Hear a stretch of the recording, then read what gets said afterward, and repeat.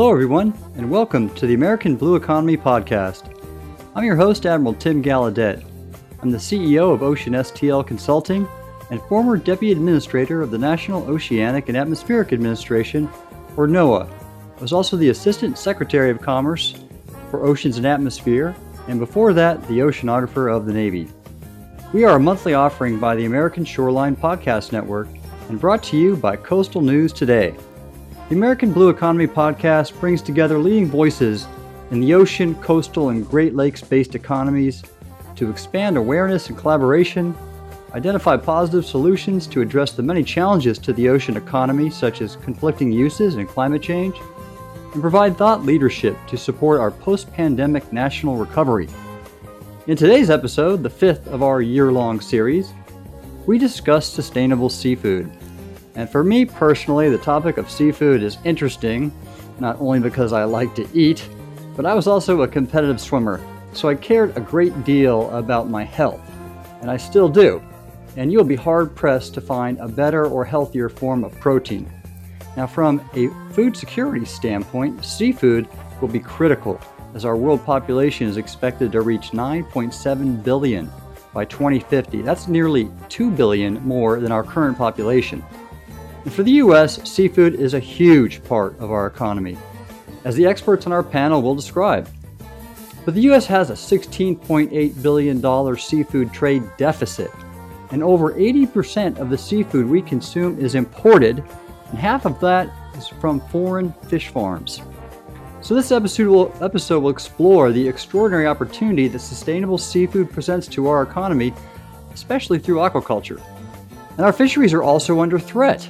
So we'll address how advanced technologies and partnerships will help us optimize sustainable yields of our wild-caught fisheries, expand contributions of domestic aquaculture, adapt to climate change, and combat the negative effects of one of our greatest challenges, illegal, unreported, and unregulated fishing.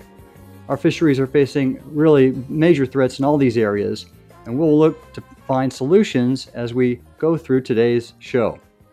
So for today's episode, I want to introduce just really an all-star lineup of people in the seafood sector.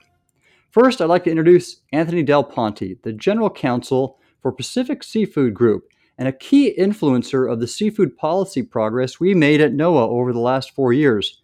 Tony, thank you for joining us. Hey, Admiral, thanks so much for having me. I'm thrilled to be here. All right. We also have Dr. David Kerstetter, Associate Professor at Nova Southeastern University and one of my oldest daughter's instructors at NSU, where she is minoring in marine biology. David, thanks for your positive influence on her, and thanks for joining us. Thank you. It's my pleasure to be here. Great. And we also have Dr. Kelly Lucas. She is Associate Vice President for Research at the University of Southern Mississippi and the Director of the Thad Cochran Marine Aquaculture Center in Ocean Springs, Mississippi, where I have visited with a great tour that Kelly herself hosted. And so it's just nice to reconnect with you, Kelly. Thank you. It's great to reconnect with you. I look forward to our discussions today. Great. We also have Mr. Bill Michaels, CEO and founder of Michaels Eco Associates, and the former director of NOAA's Fisheries Technology Program, where we became close colleagues collaborating on a number of very exciting S&T areas that are advancing NOAA's mission. Bill, thanks for being on the show, my good friend. Thank you, Admiral. It's a privilege to be part of this panel, and I'm really looking forward to speaking to the audience. Right on. Last but definitely not least, we have Lori Steele, the Executive Director of the West Coast Seafood Processors Association, and before that, working for the New England Fishery Management Council. Lori, great to have you on our show. Hey, Tim. Thanks. It's great to be here. Well, all right. We'll just sort of get underway here now and talk all about this great topic of seafood. And I'm going to start with Tony Del Ponte. Tony, tell us about the Pacific Seafood Group, and if you could, maybe some of our interactions over the last few years when I first started working at NOAA.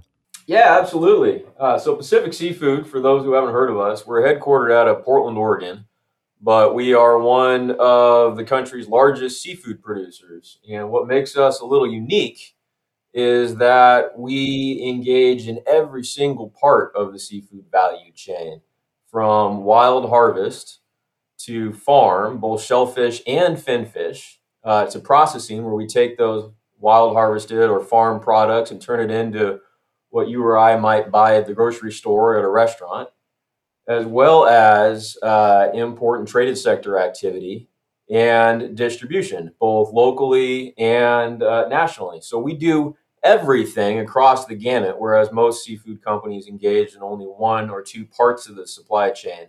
And that gives us a pretty unique view of the health of the seafood industry and the economic contributions that the industry makes to the country as a whole. Admiral, you and I met a couple years ago when we were first getting started with an initiative to help grow the amount of seafood that we produce domestically. As you mentioned, there's over a $16 billion trade deficit, and more than 85% of the seafood that we eat in the country is actually imported from other countries. And so in your role at NOAA, I recall one of the first things you did was say, well, can we reverse that? Can't we source more of our food locally and employ Americans and eat American seafood products?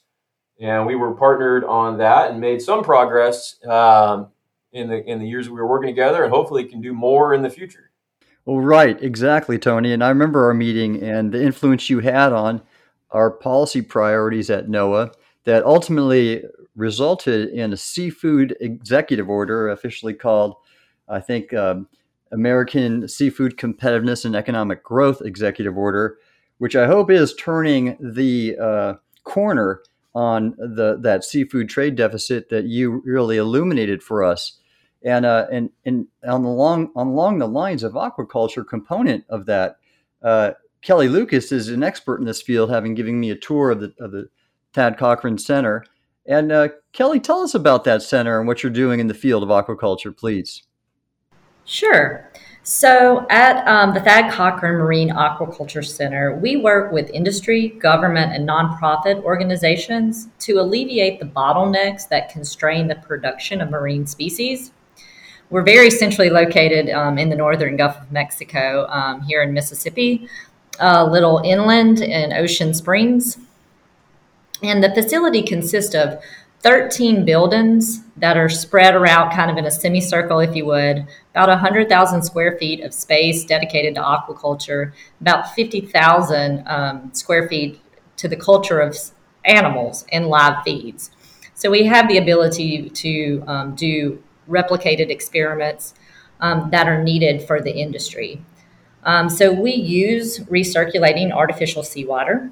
We do have the ability to intake seawater. We have found that the artificial seawater allows us to have more biological control and to kind of really have that better biosecurity. All of this, of course, is climate controlled and all that. I think one of the unique things that we have set up at the Aquaculture Center is we do finfish, so marine finfish. Really the way we're set up, we could really work on any finfish, but we tend to focus on those species from the Gulf of Mexico. We do oysters, we do shrimp, we do crabs, we do algae, both micro and macro. So it's really a kind of one-stop shop that you can find, and there's very few of those centers around the world, actually. And what we really, really try to do is be a place where industry can come and learn, can use our facilities to test things, provide that demonstration capability, which helps the aquaculture industry grow. And so we work with everybody kind of across the board to do what they need. We don't mind knocking out walls or rearranging things in order to make those accommodations for industry. Well, I love the work you're doing there, Kelly, and the science of it is just fascinating. And in fact, I'm interested in the science, and sort of just to paint the sort of picture. Tony talked about the seafood trade deficit and the seafood production line, if you will. And an important fact to acknowledge is that in our wild-caught fisheries, NOAA does the job of managing those based on science. And the wild-caught fisheries around the globe are certainly under pressure. And so through just really the science is going to allow us to optimize yields, but there's sort of like a a, a cap, if you will, or a ceiling on how much fish we can catch, and that's where aquaculture comes in terms of sustainably catching fish, where to augment that and help us turn the corner again, and with that trade deficit. And so, a little bit about science. We're really blessed to have a premier scientist and educator, and that's David Kerstetter. And so, David, tell us a little bit about what you're doing at Nova Southeastern and some of the education efforts that you're involved with. Thank you very much. So, as you might have heard from your daughter, we wear a couple of hats in my department down here, both in terms of research and education.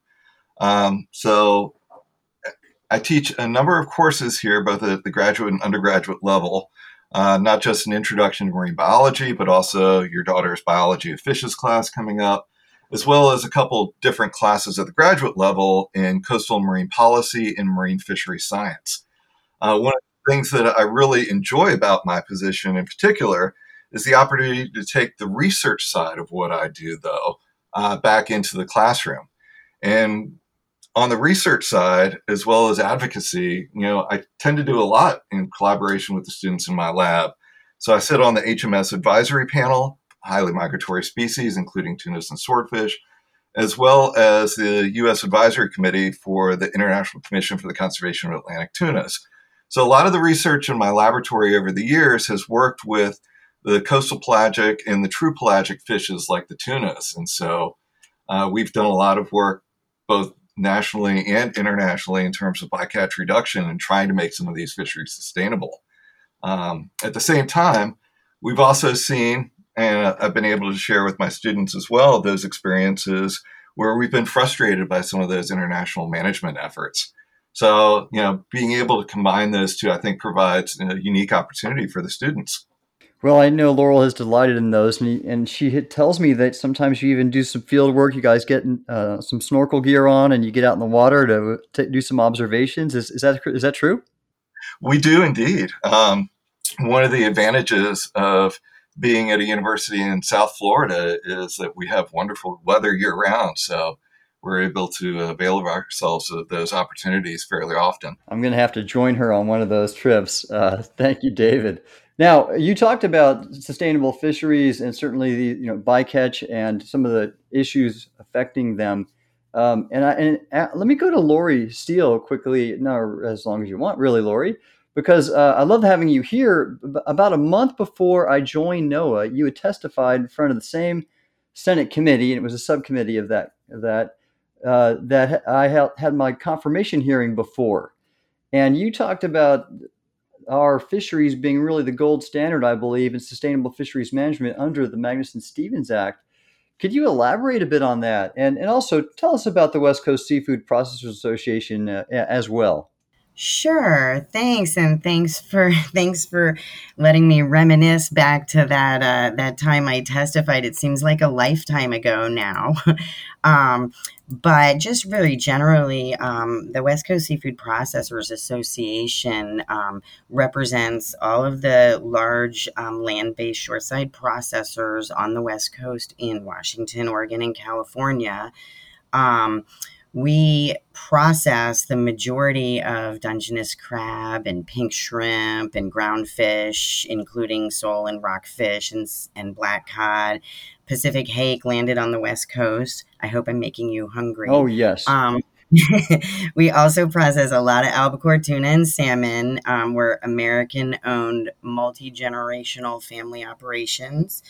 And in this association, we have companies that range from literally mom and pop operations to companies like Pacific Seafood Group with, processing and distribution facilities working throughout the entire supply chain. We provide thousands of year-round jobs in West Coast communities.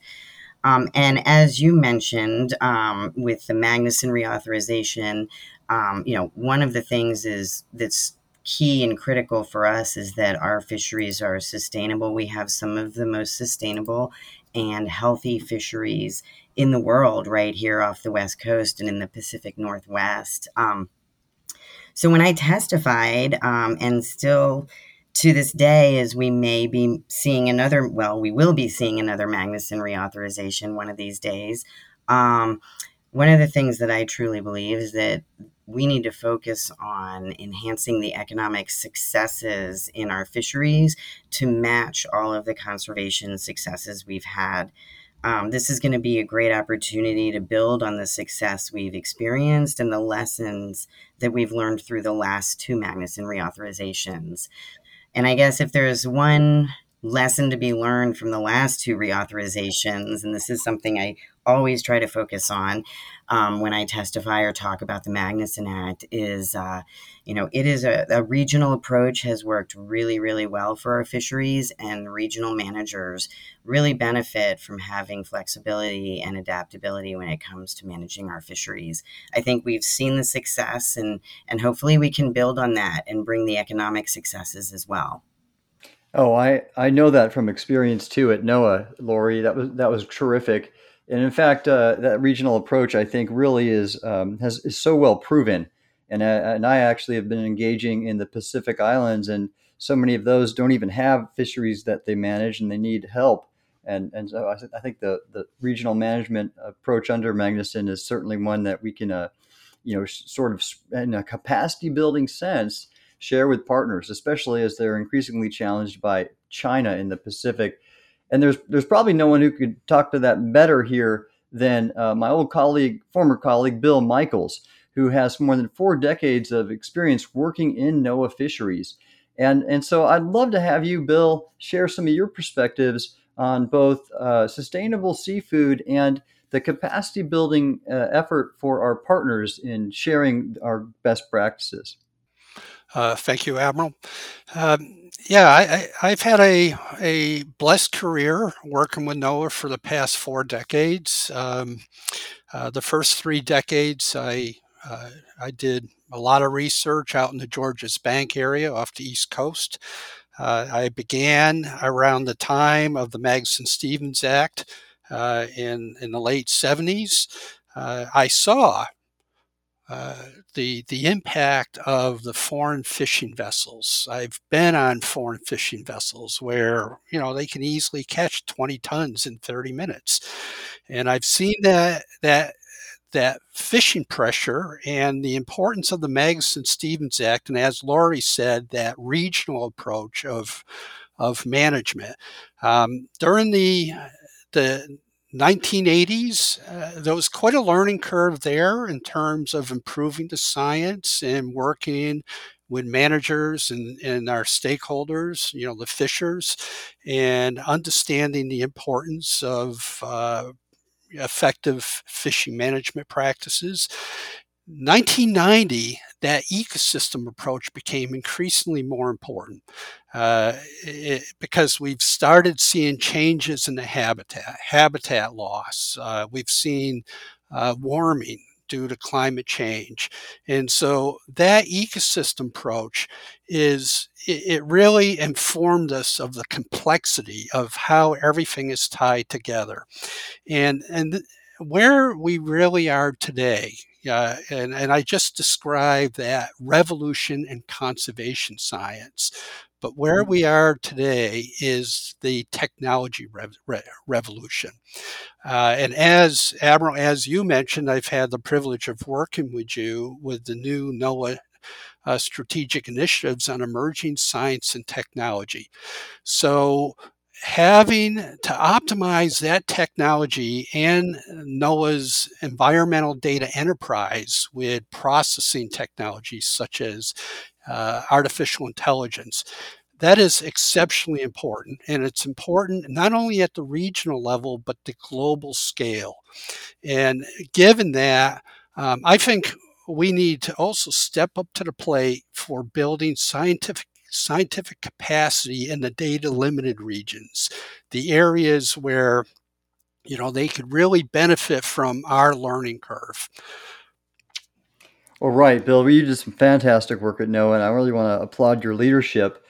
Bill authored essentially a strategic plan and a strategy on artificial intelligence that not only covered down on how we could apply it to fisheries, but really everything from weather forecasting to coral reef conservation.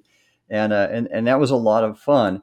And now that we look at the challenges that exist across the various areas that I mentioned, like climate change and illegal fishing, really just upping our game and through technology and partnerships is just more important than ever. And in fact, everyone on this panel, which is great, has extensive partnership experience, whether it be with the private sector or government. And let me go to Kelly, because I saw that really well down on the Gulf Coast. And who else do you partner with there, both at USM and across the region?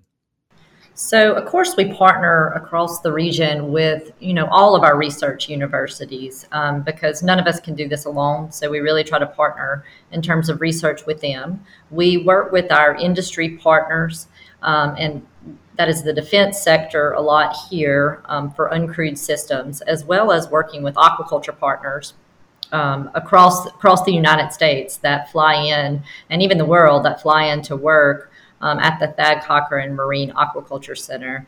I think one of the great things that we have been working on for the past 5 years is we commissioned an ocean task force in the state of Mississippi back in 2018 that worked really across the coast with all sorts of industries, your economic developers, your municipalities, defense, science, consultants.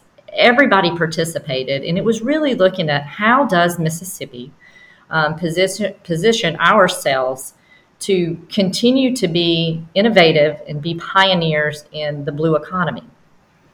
And from that report, they produced about 9 things that they felt like the Mississippi Gulf Coast really needed to do to capitalize on being located here centrally in the Gulf of Mexico. And so we as a university took ownership of that and started working with all of our partners really to check off all those items that the task force created. And we have just launched last month the initiative, if you would, the branding opportunity here on the Gulf Coast called Gulf Blue. And it's going to be bringing big ideas out of the blue. And so that launch has been great, and all the work that we did leading up to it. We want to capitalize on the existing world-class ocean research capabilities that we have here. We want to advance innovations in maritime systems, in aquaculture systems, in ocean plastics, in space systems. We're really looking at Mississippi being the gateway to the Gulf of Mexico for blue technology innovation. And when I say that, I'm speaking from space to the seafloor, Tim. So we are really working hard. We have also worked with our Mississippi Development Authority. Of course, our congressional delegation as well as our state delegation has really taken ownership in this. And we are happy to see those Gulf Blue flags flying across the Mississippi Gulf Coast, as well as some partners that we have in Europe. So we are looking to promote the unique qualities of the Mississippi Gulf Coast and incubate and develop, sustainable technologies that help all of us, whether it's harvest seafood better, be better citizens by not, using plastics that are detrimental to the oceans. So there's just so many innovative people out there and products, and we are looking to attract them here and grow them, here in Mississippi. That's terrific. Love hearing that. And I think it's just fascinating how fisheries and fisheries science have sort of fostered an incredible amount of growth in blue tech overall, which you're just representative of, and which I witnessed firsthand again with my colleague Bill working AI at NOAA. And so let me go back to David Kerstetter at Nova Southeastern. And so I know you instruct on biology, and you even talked about some marine policy. To what extent do you cover these technologies and how they lead to new discovery in your coursework and your engagement at Nova? We actually cover quite a few of those topics in my various courses, and in part because my laboratory and I have done a lot of research in exactly those sort of collaborative technology developments that you were talking about with your other panelists. You think back to the early 2000s and the big push for circle hooks, for example, in the pelagic longline fisheries. That technology was really trialed, the pioneering efforts here in the United States in collaboration with the U.S. pelagic longline fleet. And now we have countries like Canada and Brazil in particular that have mandated those bycatch reduction and bycatch mortality reduction technologies for their own fisheries. So, I think one of the things that tends to get lost in some of these discussions is the way that NOAA, through the Fisheries Service and programs like Cooperative Research Program and the Bycatch Reduction Engineering Program, have really fostered the development of a lot of these bycatch reduction technologies and ultimately fostered that sustainability research themselves. So again, these are topics that I love bringing back to my classes, and seeing the gears work in the heads of these students as they try to think in themselves how to reduce bycatch and some of these other problems is really kind of fascinating to watch as an educator. Oh, that's so good, David. Thank you. I'm so glad to hear that. And it's interesting in advancing technology. There's so many.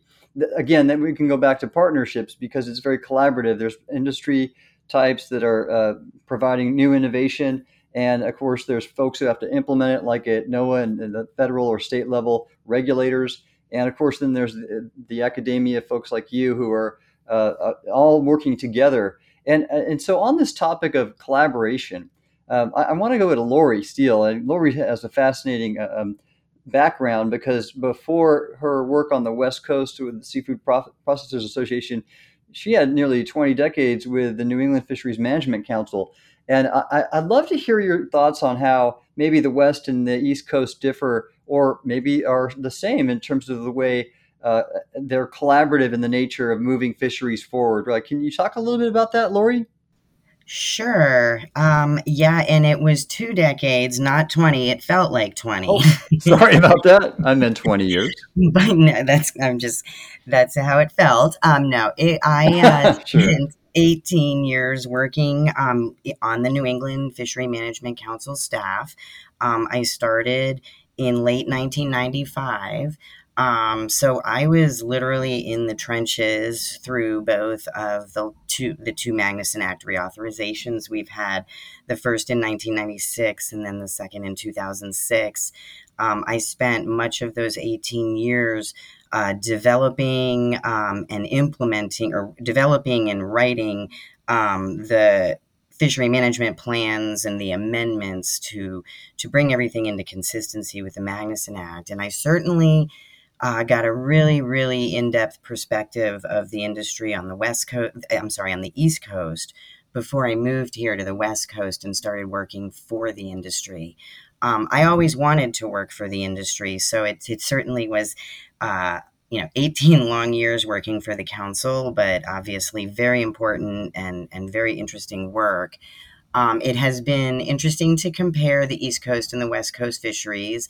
They're, I think, quite different in terms of structure, operational aspects for sure, management approaches, and definitely community culture.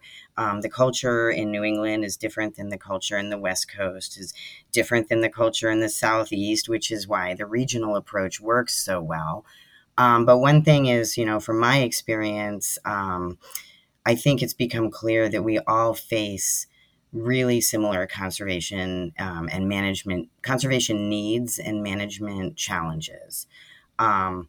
So I really do think, that it's all kind of laid out in National Standard 1 of the Magnuson Act, which is, the ultimate challenge for fishery managers and for the industry to achieve sustainability in terms of both the biology and the health of our resources, as well as the economy and the well-being of our fishing communities. This is the fundamental goal of the Magnuson Act. This is the council's charge, and it's not a dichotomy. They aren't polar opposites. They're both part of a recipe for long-term success for our fishing industry. Well, I appreciate that, Lori. It is a bigger picture, a national effort, if you will, and uniting around the common challenges certainly will help us succeed and address them. And actually, kind of going into recent terms, I wanted to go to Tony. And Tony, I just saw an article recently about, and here I'll even just quote the headline: "Seafood prices soar amid supply chain issues and worker shortage." So has this pandemic had what's been the impact on at least Pacific seafood and maybe the industry writ large? Oh, absolutely. I think the pandemic has affected every industry, so we're not unique. Um, the impacts that it have had, the pandemic has now been with us for over a year and a half, right? And so the impacts have changed. Initially, when it first got going, we saw the public health mandates and the shutdown of the food service sector. Well, 70% of US seafood consumption takes place in the food service sector, restaurants. So that was a significant impact overnight. But we saw over the course of the rest of the year in 2020 that trend or that immediate impact reverse somewhat. Restaurants reopened. People started eating actually more seafood at home. So that was a hugely positive development. More healthy proteins being cooked at home. 2021, we continue to see lingering impacts. The biggest impacts right now are on those two that you highlighted in that article you read. The supply chain internationally, a lot of U.S. product, even though we do have a trade deficit overall, is exported. And we're having significant challenges sourcing containers for ocean carried vessels. There was a dry ice issue briefly, which impacted our ability to bring a direct to consumer type products in the retail space. We're having backlogs at some of the ports. So if you can get a container in, it takes a while to unload them. And all of those are business challenges that aren't unique to seafood, but we're certainly seeing them in the seafood sector. The labor side is a significant challenge to our domestic production and our domestic sales. On the one hand, the wild harvest fishermen have a mostly dedicated workforce, a lot of family-owned companies with dedicated crews, but they do supplement those from time to time with additional workers, and they're having a heck of a time finding people. In our processing plants, we have a similar problem where we will hire typically for seasonal production. You have a large whiting season or a large shrimp season or a Dungeness crab season, as Lori was talking about. And those jobs are increasingly difficult to fill as coastal communities become more tourism focused and less so year-round communities with employment. So that creates a challenge. But we're also seeing the same labor challenges down the line where our customers, the restaurants, are having trouble staffing as well. I'm sure we will bounce out of this as life reverts back to normal. But in the meantime, we are seeing some business challenges. Wow, that's really insightful. I don't think many people understand how complex the industry is with all the different components you mentioned. And I mean, I think whenever someone buys a seafood item in a restaurant, or like you said, cooks something at home, there's this large industry behind it. It was so many parts, and even one of those can affect downstream the others. So interesting, very interesting. Thank you, Tony. I appreciate that. I wanted to go back to Lori on this, and when you look at those challenges, I also know maybe we could look at the past successes as maybe lessons we can draw from. And you talked about the West Coast groundfish, and I remember at NOAA, we thought the West Coast groundfish were a success story because they were historically depleted and overfished, and they've bounced back, and now I think are really a productive success story. Can you tell us a little bit more about that and maybe what lessons we might draw from that? Sure. And you are correct. From a conservation perspective, our West Coast groundfish fishery is a tremendous success story. We have fully rebuilt almost all of our groundfish stocks out here. I believe there might only be one or two that are still in a rebuilding program at this time. And just comparatively from the East Coast to the West Coast, it's funny. I mean, I worked on the New England groundfish fishery, which I thought was, is a very complicated and complex fishery. But it's nothing compared to the West Coast groundfish fishery. There are so many stocks of groundfish, so many different species, that it's just a management mind boggler when you look at it, relative to the requirements of the Magnuson Act. So The council out here in the industry has done a fantastic job, and the industry has made enormous sacrifices to rebuild these stocks. Because of the management structure, it's under a catch share program now and managed through individual fishing quotas, which gets very difficult when you're talking about individual fishing quotas for 35 plus species or stocks of fish. I think we're quite a bit hindered now in terms of being able to reap the economic gains, from the sacrifices that we've made. We're trying to untangle ourselves now from some of the management complexities and the unintended consequences of the catch share program. And it's taken a really long time. I mean, I've been out here for 6 years, and we are still struggling to lift some of the input regulations that were on this fishery before we transitioned to a catch share program. There were a lot of benefits, economic benefits that were projected and promised to the industry when the catch share program was implemented. And while we have seen those conservation gains, we're not there yet with the economic gains. So we're still trying to work our way through that process. It's just, it's incredibly complicated. Yeah, thanks for educating me on that. I wasn't quite so aware of the economic impacts had not followed yet. Of course, the conservation folks were really proud to proclaim their successes. So interesting, two sides of the coin, and ultimately we do want win-win outcomes. Let me go back to Kelly, because I don't know if you can comment on this, but I'm always just so fascinated by, again, the regional nature and on the wide variety of different stocks. And I mean, fisheries. So quick background. When I came to NOAA, I had a deep history and involvement in all things ocean and atmospheric science. So I knew basically most of what NOAA did, but the one area I didn't was fish. And I'll tell you, fish are complicated. Fisheries management is very involved.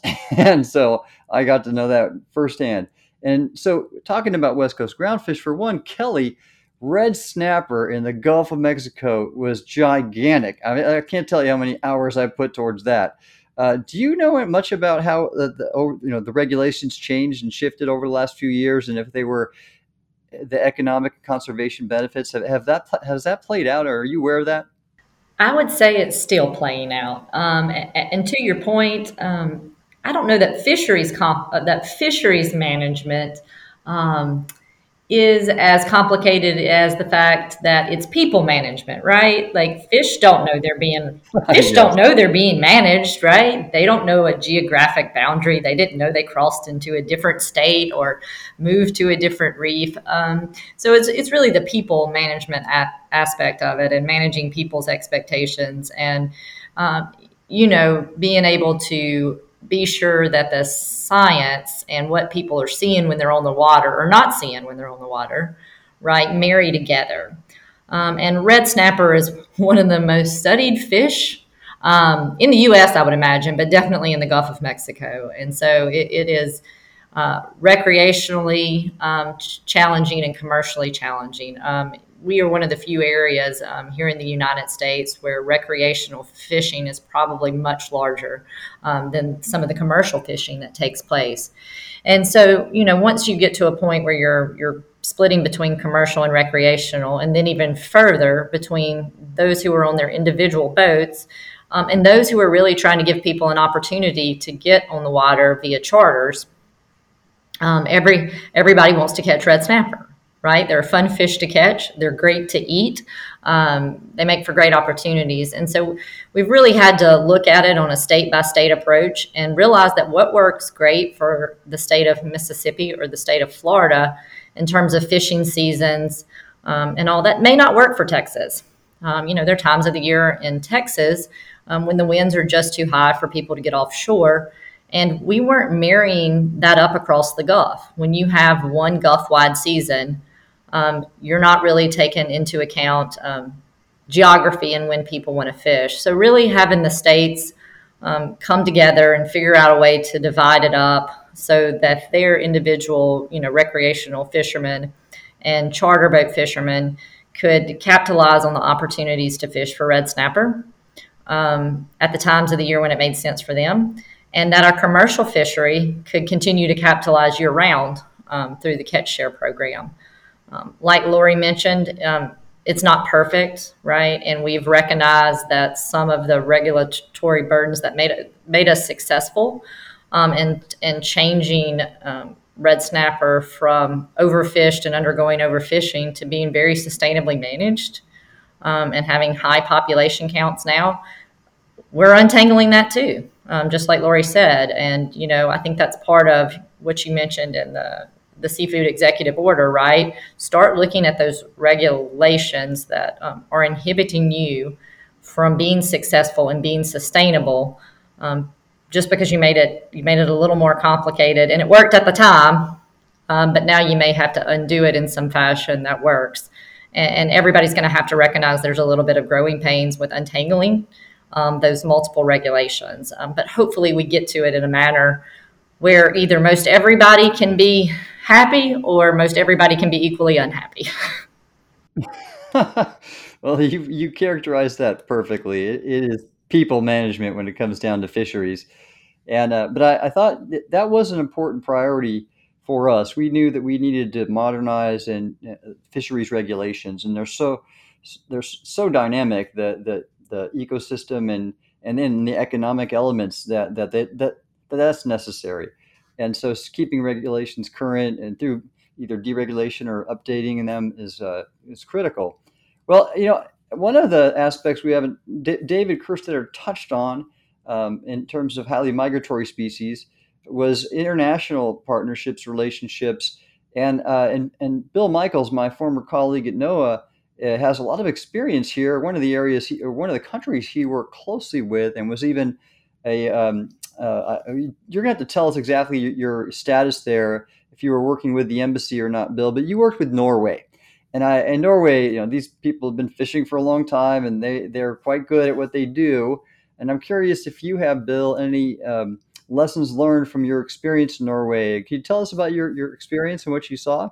Yes, thank you, Admiral. I have had the privilege to work with many countries over the years. And the Norwegians in particular are exceptionally good with technologies. And given that that's one of my specialties, I have worked closely with the Norwegians. I had a recent assignment with a U.S. embassy in Norway, and participated on their research crews and convened a machine learning or artificial intelligence workshop with them. I think the important footnote here with working with other countries is the importance of partnership. We've talked a lot about the importance of the partnership between stakeholders and scientists and managers at the regional level. Exceptionally important. But today we are dealing with the changes in the ocean system on a global scale. And as Kelly mentioned and Lori has mentioned, the fish, they have tails. They don't understand the geopolitical jurisdictions. Another area that I've worked in is the Caribbean, with the Latin American Caribbean countries, where there are 42 geopolitical jurisdictions in the Caribbean. And the reality is, some of those countries, such as the Cayman Islands, have healthy spawning aggregations of grouper. And, those spawning aggregations could benefit other regions, including the Gulf of Mexico. And so therefore, we really need to not only, work collaboratively within the region, but across regions, across global scales with our other partners. And this is also very true in the data limited regions. So I have actually spent time with training workshops and mentoring our next generation of our professionals, our next generation of scientists who are going to be working on a global scale and building partnerships across country. I think that's a really important message to keep in mind as we're addressing climate change, warming temperatures, and shifting populations. Thank you for that opportunity to bring that up. Oh, very good, Bill. In fact, I'll go back to your experiences with grouper spawning later. There's a good story there. I've seen the video. But on this international partnerships topic, and I wanted to go up to Tony again. And one of the things I remember that was kind of just interesting was that on the West Coast, um, there's a little bit of there's a little bit of tension with Canada because like Bill mentioned, the fish don't know geopolitical boundaries, and Kelly mentioned this too, and so there's a I know we work and there's several international councils to set catch limits, and sometimes it's not the two sides don't always agree. And I don't know if you have experience here, Tony, but as a Pacific Seafood Group lead here, do you work internationally with Canada on how to work together at all, or not? No, absolutely, Admiral. In fact, we actually have several locations in Canada, so we participate as well up in their fisheries. The Canadian system is very different than the U.S. model. There's probably some examples that we can both learn from on both of the sides. One example where the two countries do work together cooperatively is on management of whiting, Pacific whiting or hake. There is a cooperative organization or group that gets together every year and allocates catch between the two countries. As you mentioned, fish don't know geographic borders. For the most part, Canada is a terrific partner and great to work with. We've got a terrific working relationship with them. Hey, thanks, Tony. That's great. If I could go back to David Kerstetter at NOVA, you're the one you brought up highly migratory species. And so do you have any joint projects or research efforts now or in the past with partners, international partners? Oh, thank you. Yes, absolutely. I was kind of reminded during Kelly's presentation about the line from Shrek where Donkey says, it has layers like an onion. And in a way that describes a lot of HMS management, which is done at an ocean basin scale. So you have overlapping state level, federal level, and then international level management. So it tends to make it pretty complicated. But like Bill and a couple of the other panelists, we've engaged in a number of similar sort of collaborations directly on a country-to-country level, as well as those less officially, but on a scientist-to-scientist basis. So we just did a project 2 years ago down in Grenada in the Southeast Caribbean, where we were looking at the efficacy of circle hooks, again, for bycatch mortality reduction with their coastal pelagic longline fishery. We found some good things. We hope to get that publication out soon.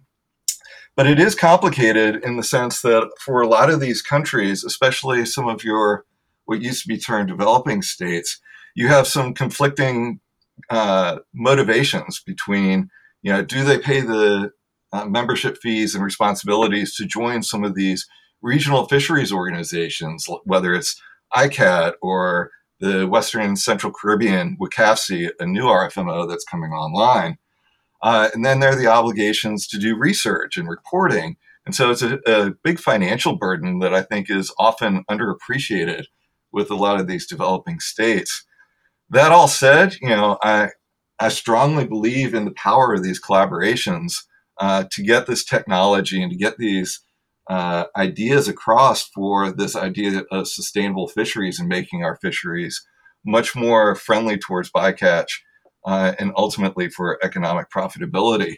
If there's one take home that I would have to suggest in having done all of these collaborations in these various fisheries around the world, it would be to not rely necessarily on this almost pie in the sky idea of reducing bycatch for the sake of reducing bycatch. It's a very stick dominated approach. What tends to work better on a country by country basis, in my experience, has been a more carrot based approach where if you take this technology and can demonstrate that it's easier to fish or they'll make more money, then the fishers will adopt it voluntarily. And so I think we need to kind of frame some of our research efforts more in that sort of carrot approach than the traditional stick approach for management at the international level. That's great. How and actually at NOAA in the last 4 years, that was very much our approach. And we didn't want to over-regulate. We wanted to incentivize, and we thought the technology offered opportunity in that area to increase efficiency as well as promote conservation. And so, very reassured to hear that from an academic expert such as yourself. Well, there's a lot of great territory to cover here, and it's almost like I don't know where to go because this is such a complex and interesting, multifaceted area. So I'm going to start getting a little interesting because I want to go back to my friend Bill. A neat thing about Bill Michaels, from formerly with NOAA Science and Technology, NOAA Fisheries, is his direct experience. So Bill had referenced grouper spawning in the Caribbean. And Bill is also a very accomplished underwater photographer and videographer, and I have seen firsthand videos of his from whale calving in the Dominican Republic and the grouper spawning in the Caribbean, and I don't know what else, a whole lot of neat things. And so, Bill, tell us just a little bit about what you're trying to do with your underwater photography. I mean, is it an effort to promote conservation? Many of us were inspired by Jacques Cousteau's 1966-1977 underwater television series. That was just fascinating for the public to see what's under the water. And as your daughter, who is going to school and interested in improving communications and the environmental topics, I think NOAA and the community as a whole can really they really need to improve communications on the value of our oceans. I mean, let's face it, 90% of the life of the ocean of the planet is in the ocean. I mean, 50% of the air we breathe is from the ocean. And the ocean is Here's the way to look at it. At a regional basis, we see fish. The ocean divides us, but the reality is the ocean is the lifeblood of the planet. And we are all connected, right down to, national security, to our future foods. And so given that, I have devoted quite a bit of my time to underwater photography and videography. I hope that I am able to inspire people from some of these, expeditions. And I must also say that my career was inspired by Jacques Cousteau's words. And he said, "For most of the history, man has had to fight nature to survive. In this century, he is beginning to realize in order to survive, we must protect it." And, so I have to give a lot of credit to Jacques Cousteau for the inspiration I got as a child and where I am today. Well, that's nice to hear, and I think we all share that with you to some extent, Bill. And what can we find your videos on YouTube? I believe we can, can't we? Yeah, you can do a search for William Michaels and you'll see some of my videos. There's one that's called Shark Curiosity, focused on the Bahamas and their efforts in their shark conservation. That actually won a documentary award. So the Coral Triangle, the Bandan Sea off Indonesia. So, there's some interesting videos there. No, I know, and I just saw your one off Bimini with hammerhead sharks, and I'm going to be diving there in 2 weeks with reef tip sharks. So really neat. Well, that's nice, and that's inspirational. And going back to David, that's what you have done too. I know my daughter and her fellow classmates, and I'm sure that next generation aspect of inspiring others to conserve and protect the ocean is a message you bring. Am I correct in that? I think I've listened to my daughter, and that's what I gather. Oh, absolutely. Inspiring that next generation to solve some of these problems is going to be key. And so we can do that through a number of ways. talking about our research and getting them thinking about potential venues for their own exploration, I think is a part of that. But I think it's also important to have students starting to think about things in larger contexts. There's going to be a lot of changes going on at the global level that are going to require some really innovative solutions. Tackling global climate change is not going to be a domestic or a local issue. So inspiring them for some of these concepts early, I think, is going to be important. Well, thank you for what you do. I know it's affected my family in a positive way, and I really appreciate that, David. And so, actually, you hit on something I think is pretty significant, and that is there's this science aspect, but then there's a larger management and policy aspect of fisheries, and that's where folks like Tony and the Pacific Seafood Group come in. As I said, Tony really influenced us in a very positive way in our seafood and ocean policy priorities, and I'm curious if you'd offer any other thoughts in that area, Tony. Oh gosh, I've always got thoughts. No, you made some tremendous progress in your time with NOAA, which we're very appreciative of. And the science is part of the beauty of our system here in the United States, where we manage based both off conservation and economic goals. So science comes into play in a very, very significant way in terms of stock surveys and how are these various species doing? Are the wild fishery impacts having negative or positive impact? What do we need to do to adjust? And so from the policy side, making sure that NOAA is adequately equipped to conduct those surveys. There's tremendous opportunities in terms of partnerships because there's already fishing vessels on the water every single day. Can we do science, or can we partner with those private vessels to improve our science and get more realistic, better information faster? There's some really cool stuff going on in terms of gear types with new net devices and excluder devices to avoid bycatch. In the shrimp fishery, for example, on the West Coast, cold water shrimp, they've turned the orientation of the net just 90 degrees, and in doing so had much more success in excluding baby shrimp. So we're going after the target species after it's fully matured and had an opportunity to lay their eggs. So we're protecting the resource going forward.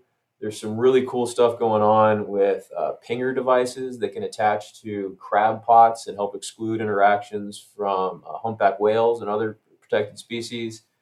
So the future on the science front is very, very bright.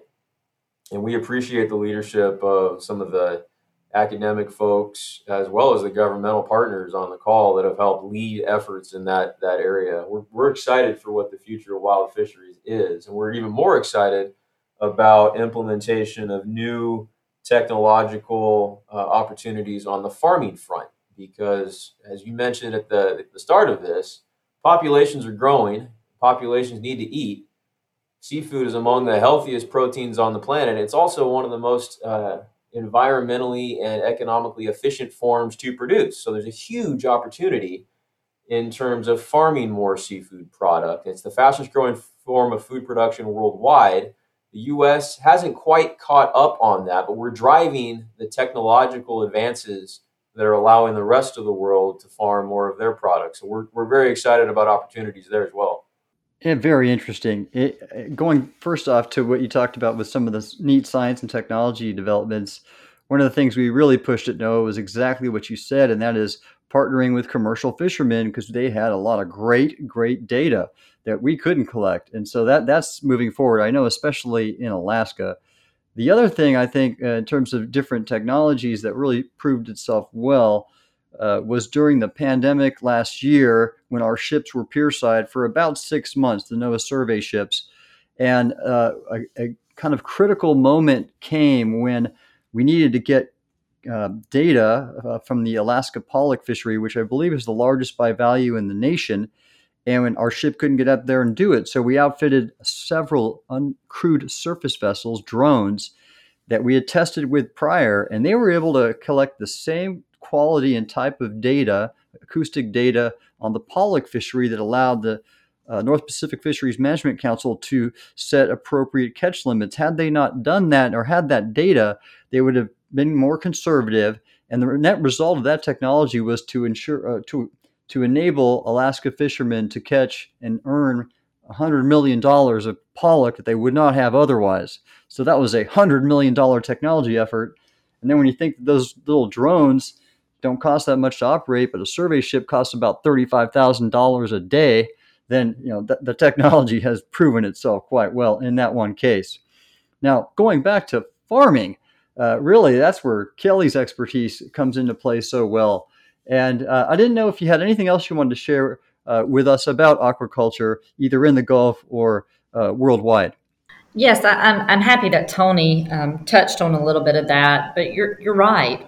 Our wild capture fisheries have been stagnant since about the late 1980s. So any of the growth you're seeing in seafood has come from aquaculture.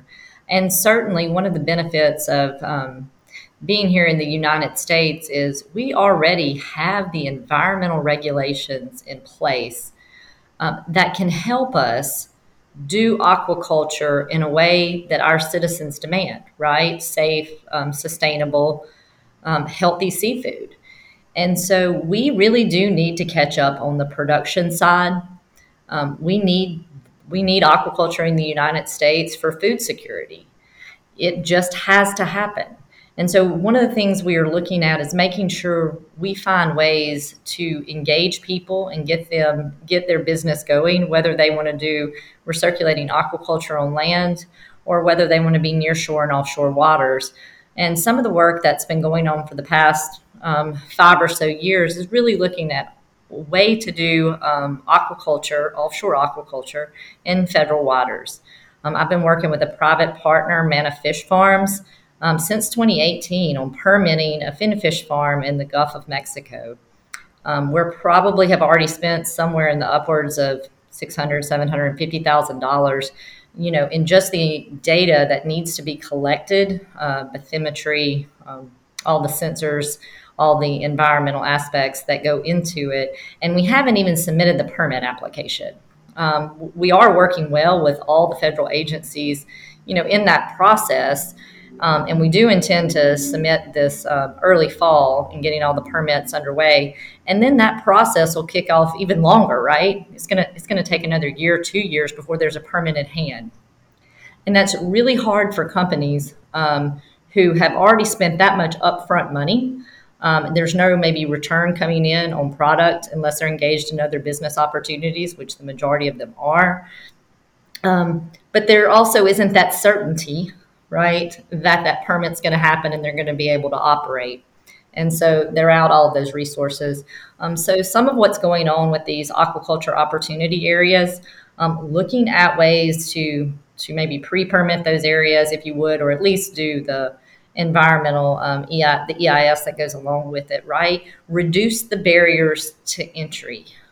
Let us show you that we can do this in a safe, sustainable manner, and that we can follow all those environmental processes, that are already in place to make sure we are doing it right. We just have to engage in the production side and not just exporting our technology so that we can import product. Very good points. And yes, the aquaculture opportunity areas was a big priority of ours that I'm very glad is continuing in this administration, Kelly. Thank you. So this has been very interesting. We were kind of going back and forth between opportunities and challenges, and that's just the dynamic nature of fisheries and sustainable seafood. And I guess my last question before I go to final thoughts is going to be with Lori Steele. And Lori, one of the big challenges for fisheries right now and opportunities the administration sees for addressing climate change is offshore wind farms. And I know that that's having many commercial fishermen are concerned.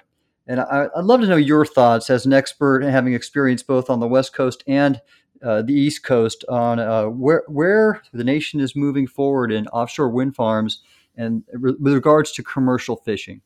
Sure. Well, thanks for bringing that up. It is becoming, a very significant issue. And as you mentioned, under our current administration, we have an executive order about tackling the climate crisis at home and abroad. And President Biden has identified a goal of doubling our offshore wind, and I think it's 30 gigawatts by 2030.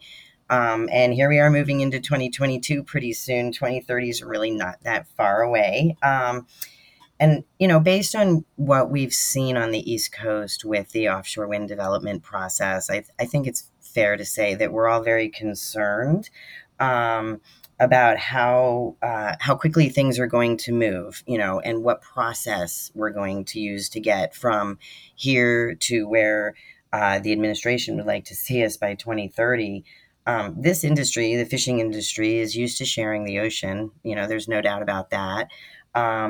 And we just need to make sure that we have a seat at the table up front. I don't think we've seen that happen on the East Coast when it comes to efforts to get offshore wind developed off the East Coast. And, it's managed differently. Offshore wind development is managed through the Department of Interior, through BOEM, the Bureau of Ocean and Energy. Thank you, Energy Management. We are managed in fisheries under the Department of Commerce. And I think we are used to working in a transparent, stakeholder-based process that relies on science. I don't think we've seen that on the East Coast and what we're seeing develop here on the West Coast in terms of how offshore wind is moving forward. So we really want to try to engage in a meaningful way. Just as a quick example, when we develop fishery management plans, we consider a range of alternatives and we get public input and do a lot of analysis, and we base our decisions on the best available science. And what we're seeing with offshore wind development is a company will go to BOEM and they will pick a site, and then from there, we will start looking at potential impacts. But once the site is picked, the train has sort of left the station, and it's very difficult to change the siting once that happens. So we really want to see a much more transparent public process, the one that we're used to when it comes to fisheries. Very good point, Lori. And really, that's a purpose of this podcast, is to kind of raise awareness of the different views and interests and hopefully encourage more collaboration. So I'm very glad you raised that point, a very important one, and it will be very significant with respect to fisheries, conservation, and mixed use of our ocean spaces. Well, unfortunately, we're about at time. And so let me just ask everybody if you have any final thoughts, and if you eat seafood, and I'm sure you all do, tell us up front what your favorite dish is. And I'll go to Tony Del Ponte first. Sure. Thanks, Admiral. I guess if I had to pick a favorite seafood, as a West Coast born and raised guy, I'd be remiss if I did not say Dungeness crab, which is absolutely Good choice. Delicious. Final thoughts. I just would like to thank you for your leadership and effort, both in the government and without, in this podcast and driving the importance of the blue economy. And my one final thought on that is to bear in mind that the seafood industry is a lot broader than just the actual food production. And that trend alone, you look at NOAA data, there's more than 1.75 million jobs and more than $245 billion in sales every year. But seafood as a whole contributes in terms of multiplier effects in really cool ways, particularly in rural coastal communities, where seafood continues to be the largest contributor to net earnings in a lot of these towns. And it attracts tourism, which is the second largest contributor to net earnings in a lot of these places. People want to go and see working waterfronts and fishermen and fish being landed and processed and have fresh seafood products, and that attracts them to go to these coastal areas. And then it's even beyond coastal towns in terms of farming production and the work that Dr. Lucas is doing. You're seeing new aquaculture feeds that are using soy products that are grown in the American heartland. So seafood and fish, whether it's wild or farm, is really helping drive economic advancement across the entire country, and particularly in a lot of our rural areas. So there's tremendous opportunity for us as a country to grow our economy, to provide new jobs, as well as provide healthy sustainable protein sources. Very well said, Tony. Thanks so much for your expert advice and contributions. Let's go to Dr. Kelly Lucas at University of Southern Mississippi. Well, I don't know that I can pick just one seafood, right? So healthy, local, safe, sustainable seafood. Although I did get a text this morning that said, "Hey, don't have crab stuffed flounder for lunch because that's for dinner." So that keeps playing in my mind that when I get through this day, that I know tonight I am having blue crab stuffed flounder. So I'm excited about that. I think my big takeaways, somewhere just kind of adding upon what Tony said, though, is, we in America, we like to get to know our farmers or get to know our fishermen and know where the product's coming from.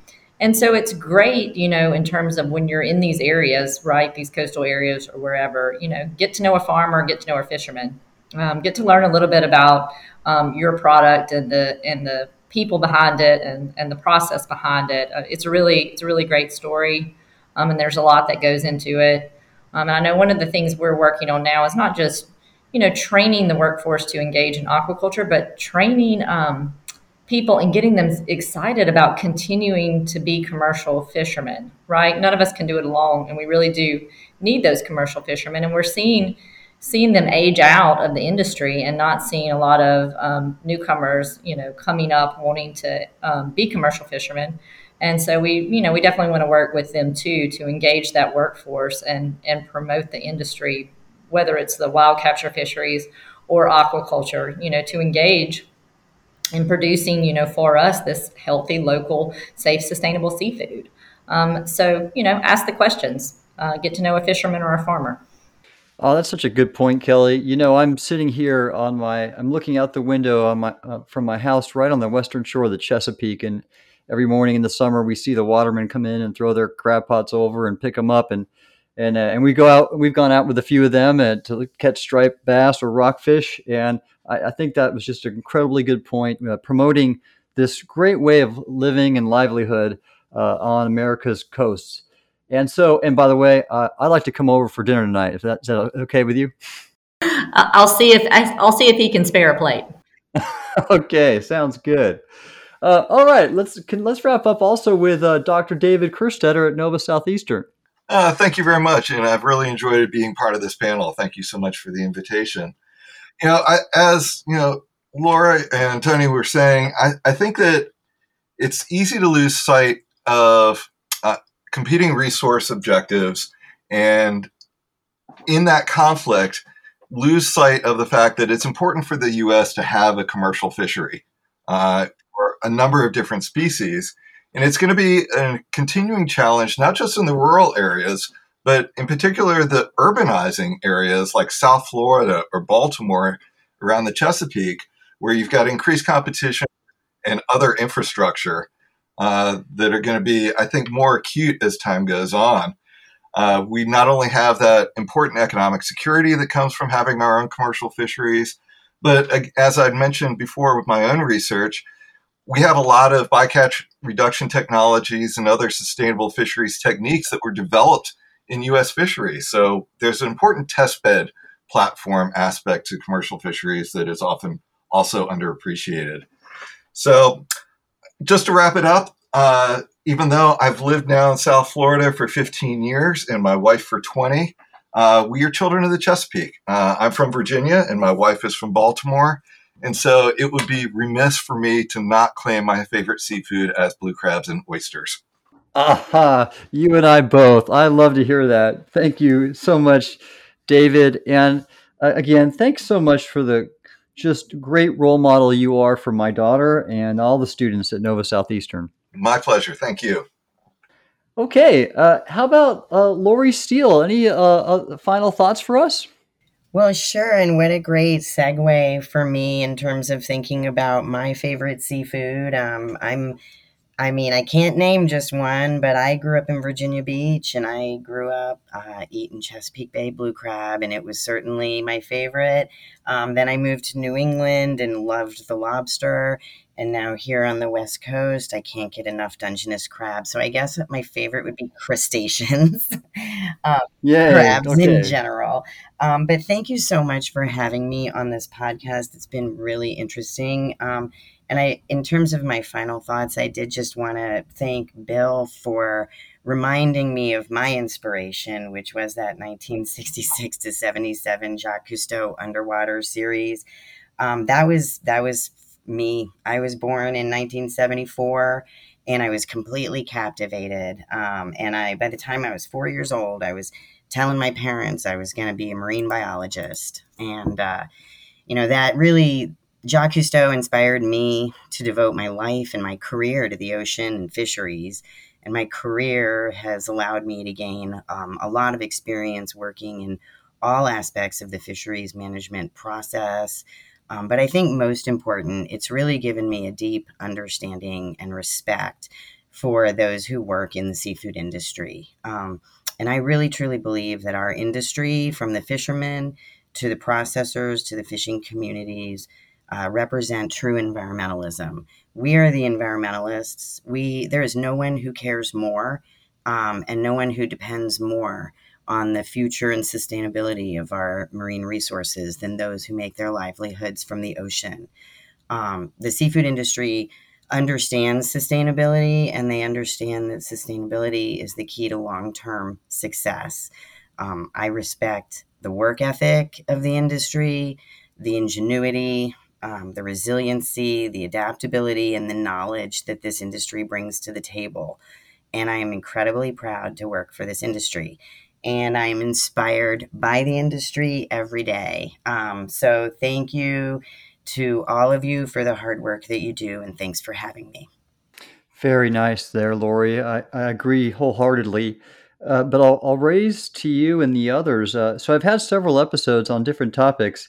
And what I'm finding, and I think I just love and appreciate, is each of these areas of the blue economy will claim that they're the environmentalists or the leading environmentalists. And was a tourism and recreation, for example. The surfers will tell you they're the number one ocean conservationists. And then I had this great coral reef show, and the divers will tell you that they're the number one conservationist. So I think I have a running theme here. I think everybody who touches the ocean wants to protect and preserve it, and that is a wonderful thing.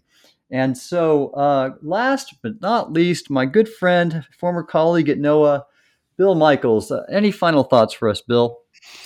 Oh my God. First, I'm hungry when mentioning crab. Everybody's mentioning crab. And Lori has gotten me rather emotional with her last closing statements. Sustainability equals planet, people, profit. So with blue economy, how do we balance sustainability and healthy oceans with optimizing the social economic benefits? And, Dave talked about economic incentives. And with that said, we really covered a lot of topics about sustainable seafoods. And of course, it's very cross-cutting. We didn't talk about all the possible topics. We didn't talk about, marine spatial planning and the importance of protected areas and ecotourism. So, the economic incentives are really cross-cutting. It's cross-cutting from the standpoint of the value of commercial and recreational fisheries and aquaculture. Let's not lose sight of ecotourism, for example. And that's really important for a lot of countries. And the other important aspect of economic incentives are the partnerships. The success in initiatives, and Admiral, you've been a leader with this, is building the partnerships and understanding the value drivers of the partnerships in the various sectors. And the reality is the economic drivers might be slightly different between the various sectors, but we all have the same common goal of sustainability. I really thank you for the opportunity to be part of this panel, and the message is exceptionally important. So again, thank you for the opportunity. Well, you betcha, Bill, and really well said again. I can't help but not volunteer one final thought. And going back to Jacques Cousteau and his influence on so many of us in the ocean community, there's so many other indirect effects he had, and you'll be surprised at this one. I happen to be friends with Admiral Bill McRaven, formerly Chancellor of UT when I met him last, and before that, a Navy SEAL 4-star admiral who was famous for leading the raid that killed Osama bin Laden. So a national hero and patriot. And when I met with him at University of Texas, he shared with me, Tim, I want to do what all your people at NOAA did. And I said, what was that? And he said, I wanted to get on scuba and count fish. And I was surprised and asked him about that. And he said, well, I grew up on the beach near, on the Texas coast, and I watched all these episodes of Jacques Cousteau, and that's what I wanted to be. I wanted to study the ocean and work under it. And he said he went to the University of Texas and majored in biology, and he struggled. And he had to switch majors to journalism just to pass. And he was just crestfallen at losing out on his dream. And then one day he walked by a Navy recruiting office, and there was a picture of some Navy SEALs on scuba underwater, and he thought, maybe there's something there. And long story short, it worked out for him. So think about that effect of Jacques Cousteau. Probably no one would ever put those two together, and that's what happened. So that's a little bit of a tangent, but ultimately I just want to thank everybody here for such a great show. You did a fantastic job, and it was a lot of fun. And so we covered in this fifth leg of our journey on the American Blue Economy podcast a wide range of areas, and we looked at challenges and opportunities through technology and partnerships. And this is just fascinating, the fascinating field of fisheries and seafood. Besides making me a bit hungry, I think all of us, I have a renewed commitment to keep our oceans healthy, both for the populations that depend upon them and for the planet. So I want to thank our sponsors at the American Shoreline Podcast Network and Coastal News Today. Please join us for our next episode of the American Blue Economy Podcast, where we focus on ocean mapping and exploration, a wonderful topic and super exciting with respect to ocean discovery. This is your host, Admiral Tim Gallaudet, CEO of Ocean STL Consulting. Thank you for joining us, shipmates. I look forward to getting underway with you next time.